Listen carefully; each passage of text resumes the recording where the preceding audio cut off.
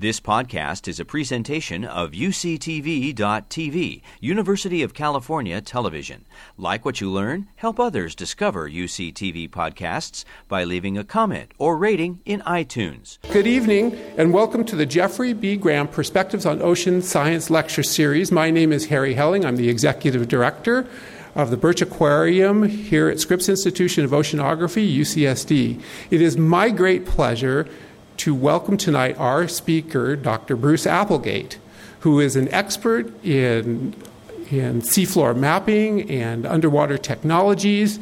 He has come to us from the University of Hawaii. He's taken the position of Associate Director here at Scripps in charge of shipboard operations and marine technical support. So under shipboard operations, he's in charge of one of the largest academic fleets in the world. We have 3 ships and a floating platform. Does anybody know what that's called? Flip. So his job is to take care of all of those. And under the marine technical support category, his job is to run our Nimitz Marine facility and to take care of all those shipboard systems. It's quite an onerous task. And in that category, while he's doing all of that work, he's also been working very hard to help us with the acquisition of our newest global class research vessel, the RV Sally Ride. Tonight I'd like to welcome Dr. Bruce Applegate for an exclusive insider's guide to the RV Sally Ride. Welcome, Bruce. Thanks, Harry. It's so great to work with Harry. He's brought such energy to the aquarium here. As Harry said, I'm going to talk about our newest research vessel, the research vessel Sally Ride. Tonight, what I thought I'd try to do is give you a little bit of perspective on why ships are so important to scientists, and especially scientists here at Scripps, and what Scripps does for the whole national oceanographic community in terms of supporting them through the operation of our ships here. So a little bit of history. And then a little bit about the story of the development of the idea of this new ship and how it came about. And then I'd like to show you some of the really cool things about the ship and what it can do. And some pictures of the construction, because if any of you build things or like to work with really big tools, building a ship is about the neatest thing you can do. So Scripps has a long and glorious history of operating ships. Significantly, we operated the first purpose-built oceanographic research vessel in the United States. The propulsion was different back then, but the scientists were just as committed to their research. And over the course of more than 100 years, we've operated research vessels. And in large part, these vessels either came to us after serving in the U.S. Navy or were purpose-built by the U.S. Navy and then operated by us as academic research vessels. And this is a model that's worked extraordinarily well, and it continues to this day with the Sally Ride. And in the olden days, ships were black and white, and you can see there's more than a dozen different vessels that we've operated here that are bigger than 50 meters or 50 feet in length and ocean-going vessels. Another thing that Scripps really pioneered in the early days of oceanography was this idea of expeditionary oceanography, where we would put a group of scientists onto a ship and they would shove off and they'd come back months later, but they'd go do great things. And back in those days, very little was known about the seabed. Scientists had learned a lot about what was down there by steaming back and forth across the Pacific during World War II and looking at echo sounders. And they knew there were some things that just didn't make sense in terms of their model of the way that the Earth worked in terms of geology and physical oceanography. So after the war, there was a huge effort on multiple cruises to go out and do these long expeditions and then come back to Scripps and process the data, and some truly remarkable new work was done in geology and geophysics, physical oceanography, and ships have been a very important part of what we do here at Scripps scientifically. Now, we're here on the beautiful La Jolla campus at Scripps. There's a hidden gem that is part of UC San Diego that only privileged few know about. It's the Nimitz Marine facility in Point Loma, and it's where we keep our ships. And we have since the 1960s. The original facility was built in 1967 and then expanded in 1973. It's about 6 acres. And just this year, we completed a $20 million revitalization program that completely rebuilt the pier and the wharf. When I got here 8 years ago, my marine superintendent suggested I look under the pier. And I did, and I'm just a geologist. I'm not a civil engineer, but even I was smart enough to know that the pilings were supposed to be connected at the bottom and the top. and that wasn't true, so we started a program about 8 years ago to get all the permitting, the funding, and do the construction. Pile driving lasted 9 months, and if there's any La Playa residents here, I'm sorry. But we got through it, and we have a facility that's fantastic now that's ready to serve the next 7,500 years. We took global climate change into account, and it's 2 feet higher than it used to be. So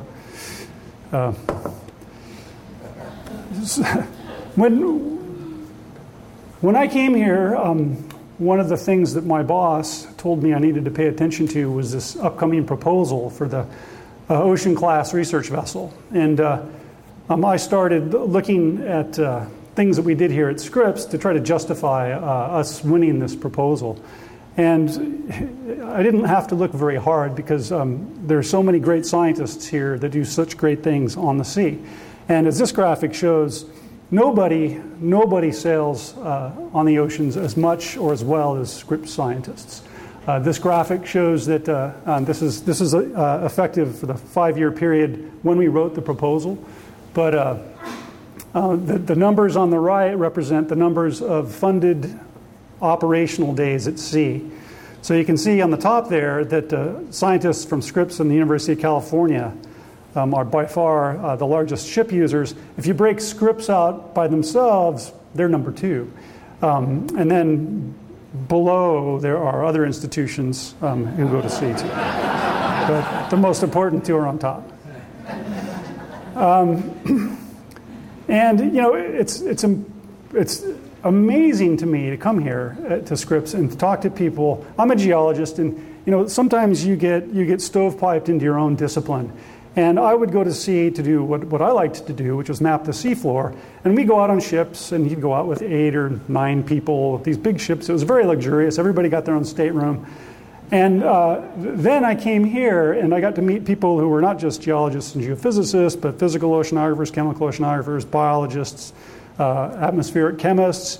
And those people would fill the ship up, and they would have every bunk taken. And I got to meet just the most extraordinary people who I never would have met otherwise. And that's one of the fascinating things about my job is that I get to meet everybody in all these different disciplines. And what I tried to show in this slide here is that there are a lot of people here that go to sea and do a lot of things. It means a lot to our students here. Seagoing oceanography has been a cornerstone of our education and training programs.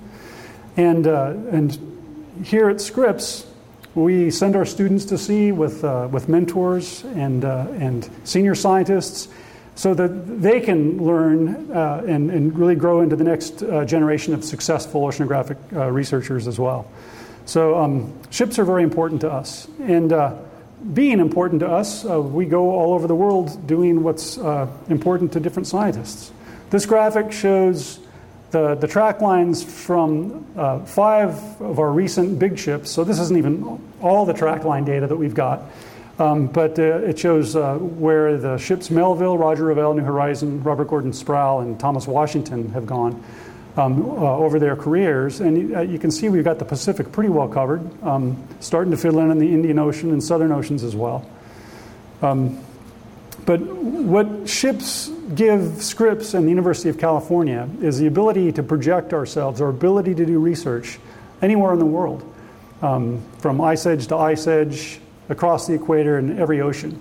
And since we are floating laboratories, it's a fantastic way to really project the research that we do at the University of California. Something that I'm very proud of here at Scripps is a program that we have that's unique in the United States. It's the UC Ship Funds program that is a competitive annual program that allows our students and early career faculty to apply for their own research time at sea. So they get to dream up their own research, And then if they write a good proposal and they're selected, they get to put together their science team, and then we send them to sea with experienced oceanographers and technicians so that they get to not just practice or see oceanography being done, but they get to do it. And some of the coolest projects have gotten done over the last 8 years as part of this program. Everybody knows about the great Texas-sized garbage patch in the Pacific Ocean. Well, Miriam Goldstein, who was a student here, that's how she went out and did that original research that really went viral after she came back, and now she truly raised awareness of plastics in the oceans. And that is a direct result of the UC Shipfunds program. And it also provides super good training for our students so that they can be good professional oceanographers as well. One of the other things that we use our ships for all the time is developing new instrumentation. Our entrepreneurial spirit here at Scripps is remarkable, and the ability to go out to sea and test instruments on our ships is critical in order to get them to work right, and so that we can go out and invent the instruments that people use to make the next important observations at sea. And sort of lastly, our mariners here at Scripps are a key part of why we're successful. Our mariners are credentialed Coast Guard mariners, so even though our big ships are owned by the Navy, we're a civilian operation, and we operate our ships under the U.S. Coast Guard rules. And many of our mariners, our senior mariners, have been here 30, 35 years. They come in and they may start as able-bodied seamen and work their way up the hawse pipe and end up being a captain. And you just can't buy the experience that these people have. And why do they do it? Because they love our scientists. They love what we do, and they're just as committed to the scientific mission as our scientists are. So our ships are organized as part of the University National Oceanographic Laboratory System, or UNOLS. And we don't operate in a vacuum. So you can see on this slide that there are many vessels that are operated as academic research vessels, and we're just part of this larger organization. And we stick together because most of the funding for going to sea comes from the federal government. And this organization was stood up so that we could collectively work more efficiently and make sure that when scientists need to go to sea, they've got the right platforms in the right part of the world to do that. And how do we go to sea at Scripps? Building on our expeditionary oceanographic heritage, what we're really good at is being away from home for a long time. So in this slide, you see a 2.5-year mission, the Magellan expedition, where one of our ships, the Melville, left San Diego. And it went to a whole bunch of different ports. It started in San Diego and went to Honolulu, and then from there to the South Pacific. Each one of those legs had a science party on it that went out and collected useful data. So we don't go from place to place just burning diesel. Our mission is to be as efficient as possible, and so that we schedule our ships so that there's a science party on board and they're collecting useful data wherever they go. And the crew doesn't stay on board for 2.5 years. They'll typically rotate on for a couple of months and then come home for a couple of weeks of vacation. The scientists, however, will just typically be on for one leg. So they'll ship their stuff to maybe Wellington, New Zealand, and then they'll get on and go to Brisbane, and then they'll take their stuff off, and then the next science party will come on. And we repeat that over and over again. And nobody does this better than Scripps. And that's why we work so well in the Western Pacific, Southern Ocean, and Indian Ocean. And being able to work over there gives us the ability to work in really remote places and do things all over the world. We install moorings all over the world that sit in one spot for long periods of time, years, and send data back to us. Through the Go Ship program, we do repeat hydrography missions.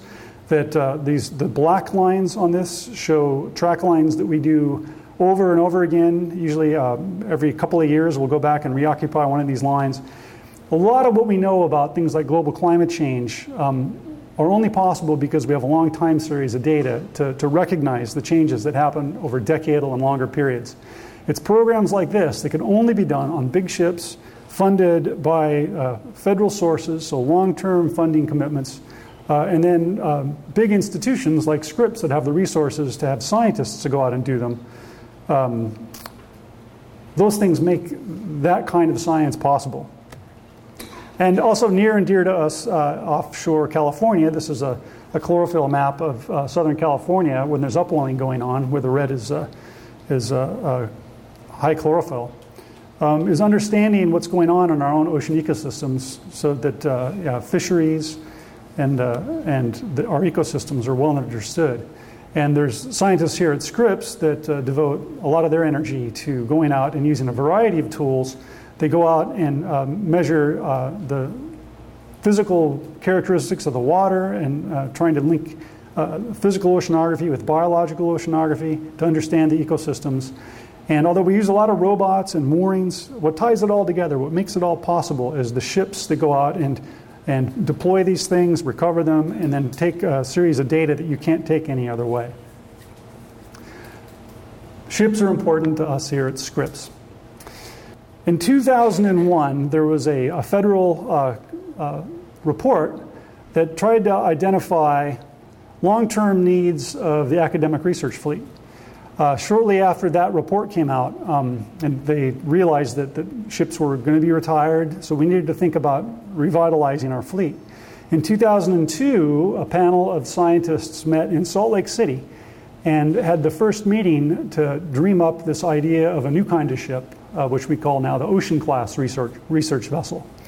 And in 2003, these scientists, who were organized through UNOLS, put together what they call science mission requirements. So everything they thought a ship would have to do. And this is in 2003, and they were thinking maybe a decade down the track of what sort of science might need to happen then. We're farther along than that now. But this gives you an idea of the long, very deliberate process that has to happen to build something as big and important as a research vessel. So in 2007, those science mission requirements were amended. And in 2009, it was announced that the Navy would build 2 new vessels that were going to be ocean-class vessels. And they would come into the fleet concomitant with the retirement of 2 other big vessels, the Woods Hole vessel Nor and the Scripps vessel Melville. The new ships weren't intended to be a replacement for those ships. The Navy made very clear that there was going to be a competitive process to identify the best institution to operate these 2 ships, the 2 ocean-class vessels. So what that precipitated was really a tremendously competitive proposal process where the eminent oceanographic institutions in the United States submitted their very best proposals. And we submitted a proposal, and this is the best letter I ever got. This was to my boss at the time, Tony Habit, from the Chief of Naval Research, informing Scripps that we had been awarded the research vessel AGOR 28. These ships they're given a Navy characterization, AGOR, which is an acronym for Auxiliary General Oceanographic Research Vessel, and 28 were the 28th one in this series. So at that time, we put together a timeline of what we were going to do, and it looked nothing like this timeline. This is what we actually did. In actual fact, we're about a little more than a year behind our original schedule through processes that were completely outside of our control. But the main events in the life of the Sally Ride to date are the dedication of the keel, the christening, and coming up very soon, the commissioning of the vessel, which will happen in a couple of weeks here in San Diego. So again, when you look at the dates, we were selected as operator in 2010, and we're going to be commissioned in 2016. So just that process is a pretty long process, and that stood on the shoulders of a much bigger process that happened starting in 2001. So these big facilities are a really big deal. You only do it once every 40 years or so. So we want to be sure that we do it right. So we're pretty careful about how we did it. So how do we do it? I've never built a ship before. This was a really interesting experience. Basically, this is what a ship looks like at the very beginning of its life. It comes in as pieces of metal and plate metal like this that get either welded together or bent into shape. And then very skilled workers begin putting together the rudiments of a frame. And the construction process for us occurred in Anacortes, Washington, at a really wonderful shipyard, Dakota Creek Industries, which is on Puget Sound. And when it's not raining, it's one of the most lovely little towns you can imagine. And the fact that it rains so much is why a lot of the construction was actually done inside, either in a tent or in another house they call the big house, where they make the big platforms. But despite being a small town, kind of far away from big cities, the technology that they used to build this ship was really remarkable.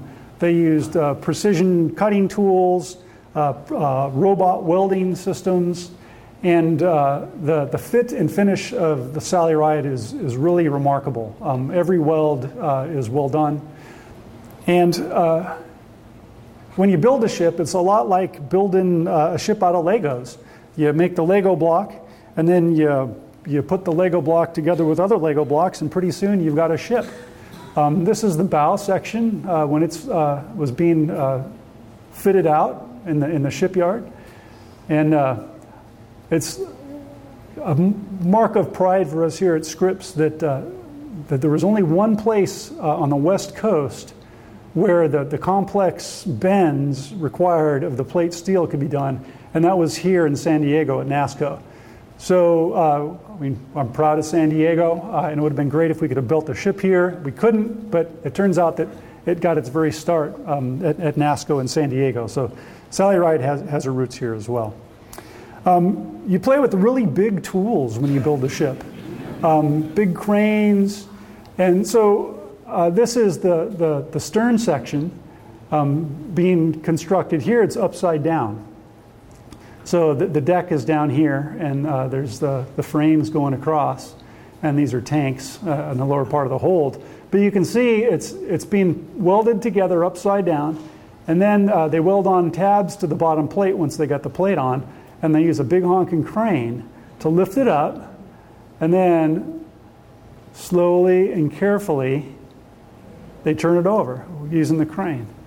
And then they bring it back down, and then they ease it up, and then they start welding it together. It's pretty cool. I mentioned that the fit and finish of this ship was remarkable. The work ethic of everyone in the yard was outstanding.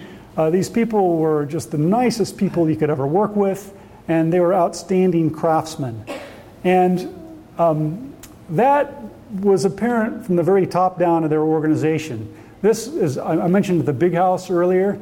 This is a big shed where they do the fitting out of some of the really big modules. And when they're ready to move those modules across the street this way to where the ship is, they put them on a special truck. There's a driver right in there, and it's supporting the ship on this platform. And there's somebody driving the truck.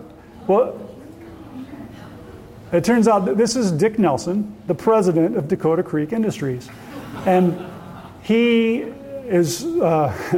takes so much care of his ships that he feels that if something went wrong, he would feel terrible. So he wants to be the person driving the truck in case anything goes wrong. Yeah, so nothing went wrong. And he drove it across the street, and you can see we nestled it up there against one of the other modules and put it together. But that really is a testament to sort of the whole organization up there, Dakota Creek, that built this wonderful ship. And I got to put a little shout out for Paul Buren. This is our shipyard representative, Paul Buren. And I mentioned our mariners that work for us for their whole careers. Paul came to us from Cal Maritime 33 years ago, and he rose up through the ranks to be the chief engineer aboard the research vessel Melville. And when Melville was retired a couple of years ago, he came over to Sally Ride to be the shipyard representative, and he was in the yard for 2 years, every day, working with everybody from the yard, and he's one of the reasons that the ship is going to be such a great ship. There's not a nut or a bolt or a weld on this ship that he hasn't looked at and he doesn't know about. So, Scripps quality. Another cool thing about the way this ship was built is most of it is steel, but the wheelhouse is aluminum. Now, the reason for that is because aluminum, of course, is lighter than steel. And one of the previous vessels that had been built in the academic research fleet, it came out to be a little bit too heavy. And that's a bad thing for ships, as it turns out. And the only way they could remediate that was to lengthen the ship at the cost of millions and millions of dollars. So when this ship was designed, they erred in, the naval architect erred in the conservative direction, built this out of aluminum. And so we've actually got two different metals. We got steel down here and aluminum up there. The aluminum wheelhouse is built in the big house and then brought across and then lowered on with a crane to the top. Turned out our ship was too light. So we have the opposite problem now of the last ship that was built. But if I'm going to have my choice, I choose being too light because adding weight, not as big a deal. But it's going to be fine. And so once you get it all together, you need to move it. To move it, to go paint it. So you put it on these special little trucks, and you run around, and over the course of about, an hour or so, you move it. And there were different times during the construction of the vessel where it had to be moved. And again, it's just, you can't believe that such big things can be handled and moved around like that. But you do it all the time. So once it's in position, you can slap a coat of paint on it. Beautiful Scripps red, white, and blue. This is about halfway done with our paint job. And there's lots of traditions that go into building a ship. Some are superstitions. And there's one that I didn't know about, maybe you don't know about, but it turns out that going back to Roman times, whenever the main mast was affixed to a ship, for good luck, the crew would put a coin underneath the main mast and then fasten the main mast. This is the coin that now resides under our main mast. If you can see that, it says First U.S. Woman in Space, June 18th, 1983, Challenger. So this is one of the commemorative coins from Sally Ride's first mission in space. We got it on eBay.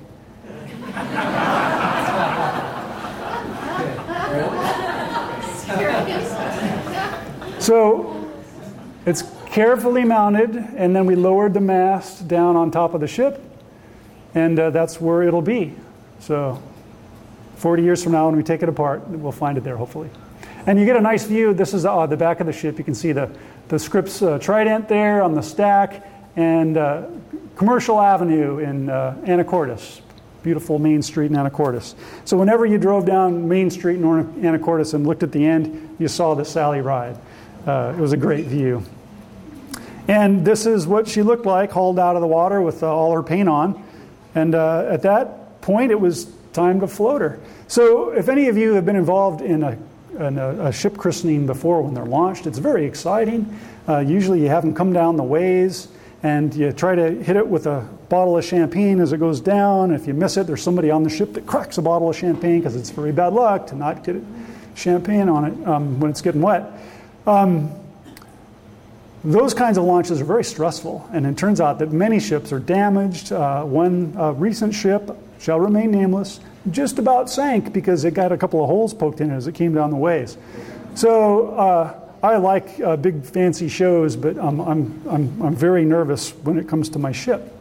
Well, it turns out that at Dakota Creek, you launch your ship a little bit differently.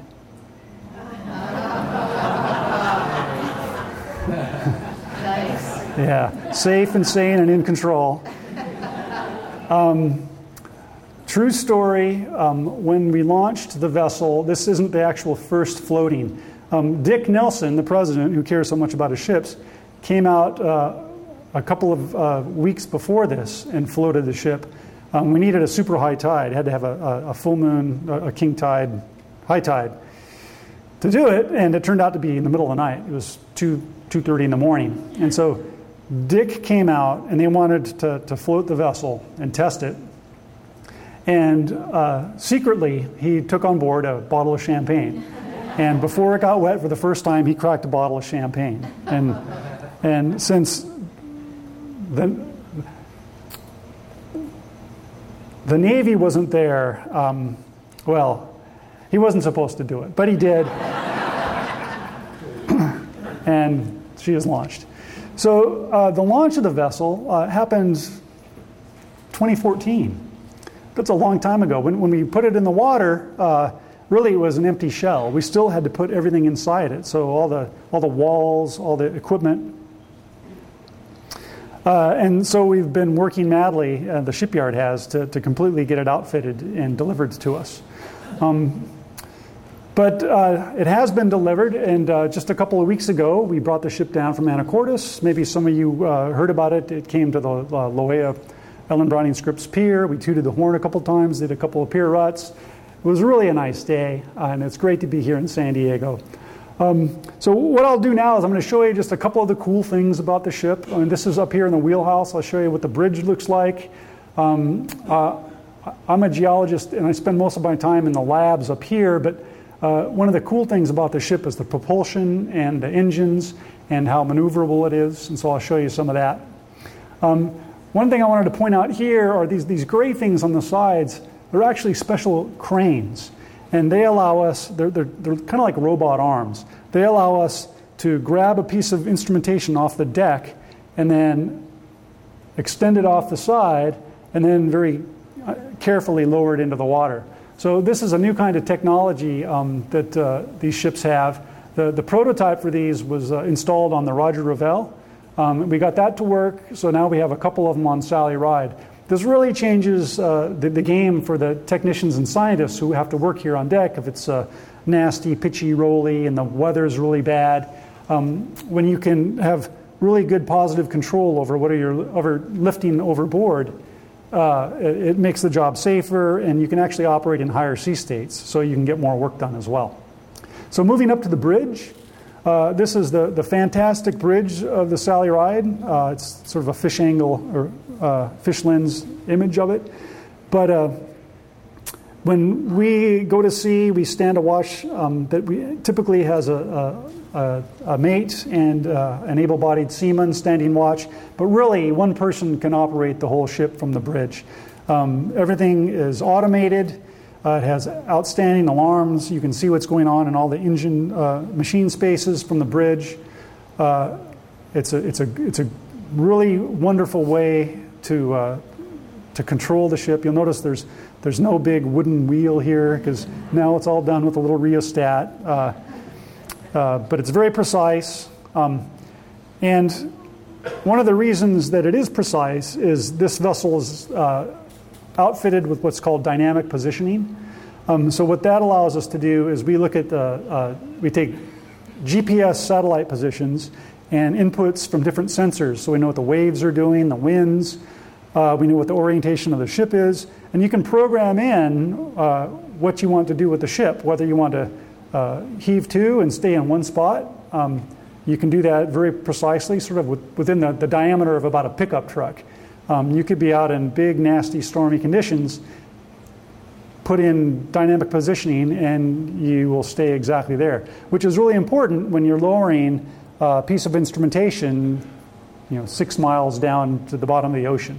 You need to stay right on top of it.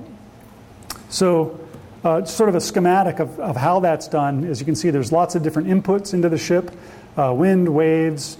Our ship also has a tunnel thruster in the stern and a bow thruster forward. So if you look back at the propellers, we have twin controllable pitch propellers. So what that means is that these propellers spin, and you notice that they spin the opposite directions. Just like a helicopter can angle its blades, our ship can angle its blades so that you can keep a constant RPM, and just by feathering the blades, you can either go forward or backward through the water. And you can do that in opposition with your twin screws back here. And then when you also use your stern thruster and your bow thruster, you can very precisely maneuver the vessel. Lots of boat owners, they pride themselves in going fast. Our bread and butter is going slow and precise. So when you're trying to come alongside something in the water and have to pick it up, you want to be able to do that in a very controlled fashion, and this allows us to do that. So that's kind of a big deal. Our ship is designed to be clean, so we use Tier 3 diesel engines. Tier 4 hadn't gone into effect when we started building. So these are Tier 3 Cummins diesels. We have 4 generators on the ship, and this is the engine room, and you can see up here there's a couple of windows, and that's where the engineer would work most of the time. Up there's a control panel where they can control every piece of equipment in the engine room. It's a spotless engine room. It's really wonderful. And as engine rooms go, it's not too hot and it's not too loud. So they've done a good job with sort of the human side of this as well. And when our generators are running, they make electricity. So our ships are propelled by diesel-electric propulsion systems. So that means we're an electrical power station at sea. So we're making electricity, and the amount of electricity defines how many of our gensets we'll have on. Typically to transit at 11.5 knots, we'll have 2 gensets on. If we're going to heave to and not have a lot of load, we'll turn one off to save fuel. But all that gets controlled in our electrical panel stations. So this is one of our engineers, and this is one of his duty stations working in there. One of the great things about this ship is its handling ability for over-the-side equipment. A lot of what oceanographers do is lift big, heavy things into the water. If they're lucky, they lift them back after they're done. This is the control station in the winch control room. We call it the doghouse. It's really the most luxurious doghouse that you could ever hope to be in. So it's got a Recaro seat. It's got a panoramic view of the ocean. It's really a wonderful spot. And from there, you control our robot arm. So this is a deployment using the robot arm, and this shows you a little bit of why it's valuable. Back in the old days, you might have 3 people on taglines, and then a research technician running the show, giving hand signals to the crane operator. In this case, the crane operator is running the show entirely digitally, and the res tech is standing by with a safety tagline just in case, because we are Scripps. But you can see that this little grabber at the end of the robot arm it's holding on to the top of this CTD rosette, and then this arm extends over the side and booms out, and then very carefully lowers the CTD package into the water, and then down it goes. So, and then when you recover, it's the same process in reverse. It comes up, it grabs on here, and then in control, it brings it back on board. So it's really a slick system. One of the real advantages of Sally Ride is it has really strong equipment. Scientists these days are just building bigger and heavier instruments and platforms. We've got to serve them.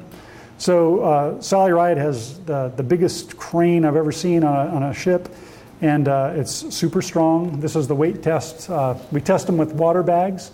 This is at full extension, lifting the full load on the crane to test it. And then, so I wanted to talk a little bit about what this makes possible for us now and what we do at Scripps. I'd love to show you pictures of Sally Ride in action, but we just got her, and so we don't have a whole lot. But the things that we do that Sally Ride are going to do better are things like take scientists to sea who are using new kinds of platforms like unmanned underwater vehicles. Here at Scripps, we design and build those. So we have an engineering program to do that ourselves. Scientists want to use those to do their own science. Sally Ride's going to be great for that. Something that's becoming more and more common now is using unmanned aerial vehicles. So you can launch these off the ship and recover them on the ship, and they take sensors up, and extend the observing capability of our vessels.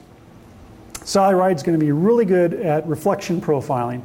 So what this image shows is, in this case, this is a sonar that we tow behind the ship close to the bottom, and it sends pulses of low frequency sound down, and then reflections down here in the sediments are recorded in high fidelity, and so that you can see this is the seafloor, but buried underneath all these sediments is other topography. So what looks like it's flat on the surface is actually very interesting deeper. And Sally Ride is going to be great for these kinds of programs because of its precise track line following abilities, but also because it's super quiet. It was designed to be a very acoustically quiet vessel. So when you're listening for things in the water like echoes, you can hear a lot more. And as a seafloor mapper, I got to put this in because this is what I spent most of my professional research career doing, looking at ping after ping as it's collected off the seabed. These are from a multi-beam sonar system, not just one sonar system, but two. It turns out that multi-beams have different preferred depth ranges. And for years, Scripps has had great deep water capabilities, but not good shallow water capabilities. So anything shallower than about 500 meters, our ships weren't ideally suited to do. Sally Ride has two. We have a shallow water multi-beam sonar and a deep water one that can be operated at the same time. When we came down from San Francisco to San Diego a couple of weeks ago, we mapped 3 different faults offshore California that had never been really mapped in high resolution before. So there's a grad student at UC Santa Cruz who's working on that data right now. And just to give you an idea of this capability, we're in 52 meters of water, and these colors are the bathymetry here, where blue is relatively deep and red is relatively shallow. What you're seeing here is relief on the order of a couple of meters. So super good resolution. So these are little topographic expressions of these features on the seabed. So this is a great ability that we never had before. And what do we do with data like that? Well, we go out to places like right offshore La Jolla, and we make these synoptic maps of the bathymetry. So this is a chart that was made using multi-beam bathymetry. And you go out and you mow the grass back and forth, and eventually you build up this super high-resolution image of, in this case, the canyon and fan valleys off the coast here. So this is older data that was done with a different system. Sally Ride will be used to do similar things all over the world. Another great capability that we'll have is coring. Coring is really important to try to understand the recent history that's recorded in the upper layers of sediment. So we're going to use a stern-mounted coring system initially on Sally Ride. We're developing a bigger coring capability in conjunction with Oregon State University that we're pretty excited about. But this is an important component of what we do for geologists at sea.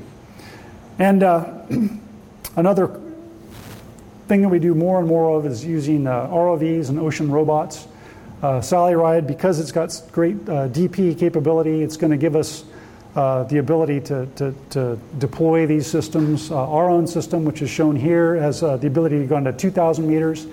In November, I'll be going out with as chief scientist with the HUI system, JASON, and we'll be operating that big system for the first time on an ocean-class research vessel to prove that it can be done.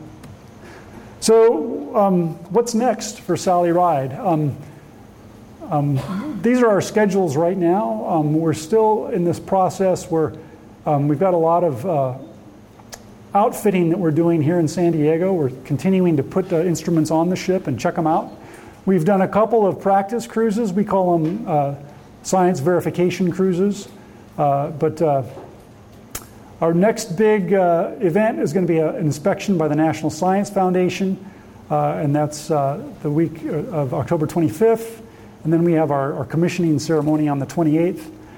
And shortly after that, on November 6th, we go to work. So Harry mentioned the California Cooperative Oceanic Fisheries Investigation, CalCOFI, which is so important to us here at Scripps. I'm proud to say that the first real science that we're going to be doing is the next the next link in the Cal Coffee Time series. We'll be going out with Mark Oman and Dave Checkley for that. And then after that, we go out with ROV Jason, and then we have a couple more science verification cruises with aerial systems, and then going to practice putting moorings in with Sally Ride. So the first year of operations is a lot of practice.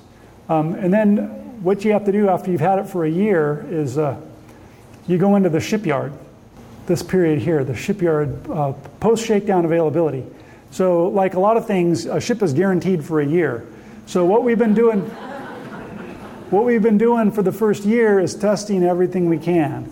And since it's a Navy-owned vessel, there's a special form that you have to fill out when you find something wrong. And you fill that form out, and then after a year, you go back into the shipyard, and the shipyard has to fix all those things you identified. So we're madly doing that so that we can identify everything that we need to fix with the ship. And it's a great ship. It's a wonderful ship, but all of these are kind of bespoke. They're unique. So whenever it's not like driving a new car off the lot. When you drive a new ship off the lot, you just have to expect that a lot of your effort is going to be finding problems, and then if you're good, you fix those problems. And so that's what we're going to be doing when we go into our PSA. And then after that, we go to work for 30 years. So we're pretty much ready for science with Sally Ride. With that, I'll entertain any questions that you folks might have. When do you expect the first real scientific tour to start? Who will be on it, and how long will it last? The first scientific mission? That will be our Cal Coffee group. So Mark Oman and Dave Checkley.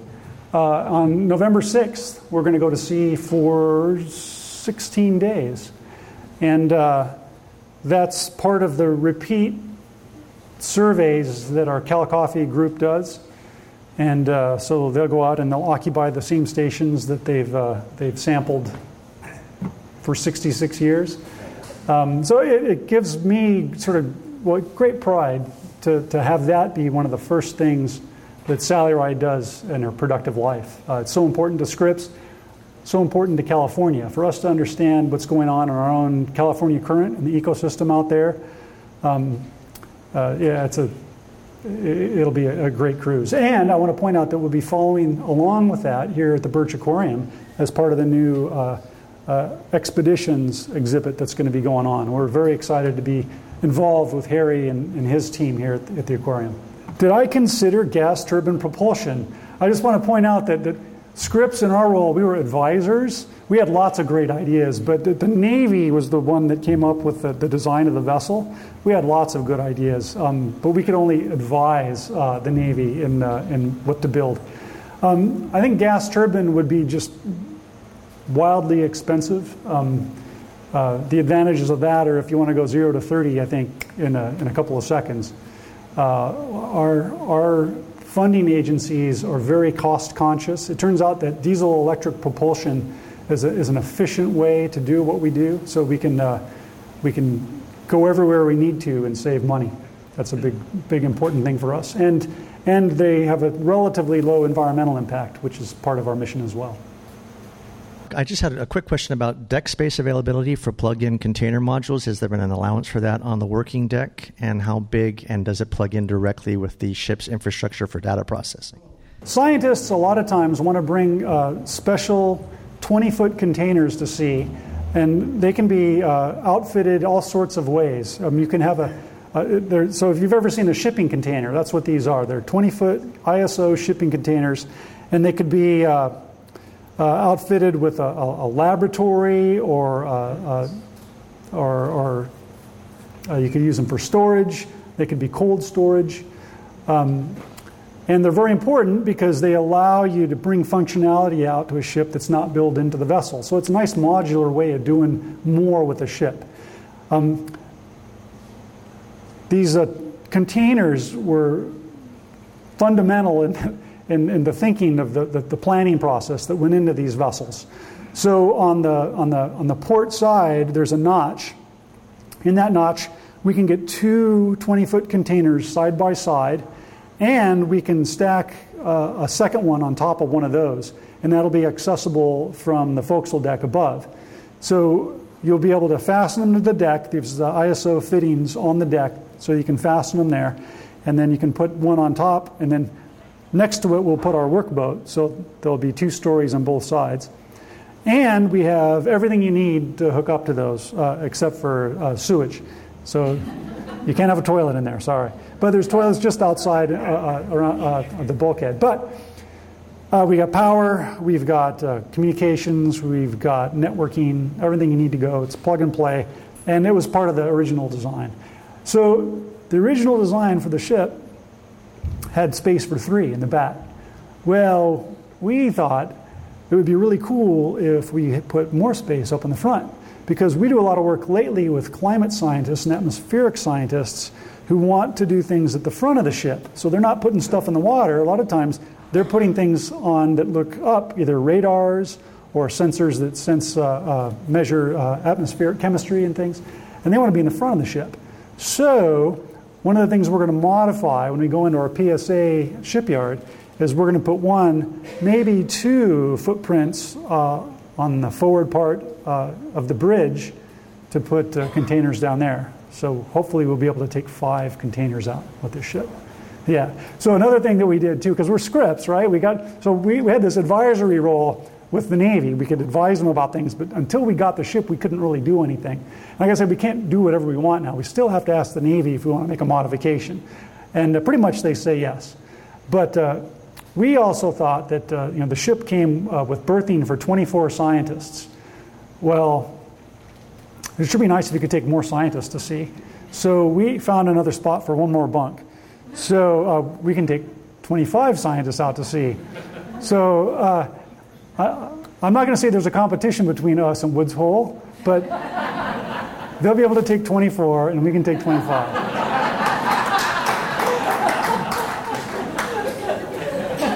Who won second prize? That's a funny question. So the Navy built 2 ships, Agor 27 and Agor 28. Sally Ride is Agor 28. So who got the second ship? We got the second ship. Who got the practice ship? Woods Hole. You've been listening to a podcast by University of California Television. For more information about this program or UCTV, visit us online at uctv.tv.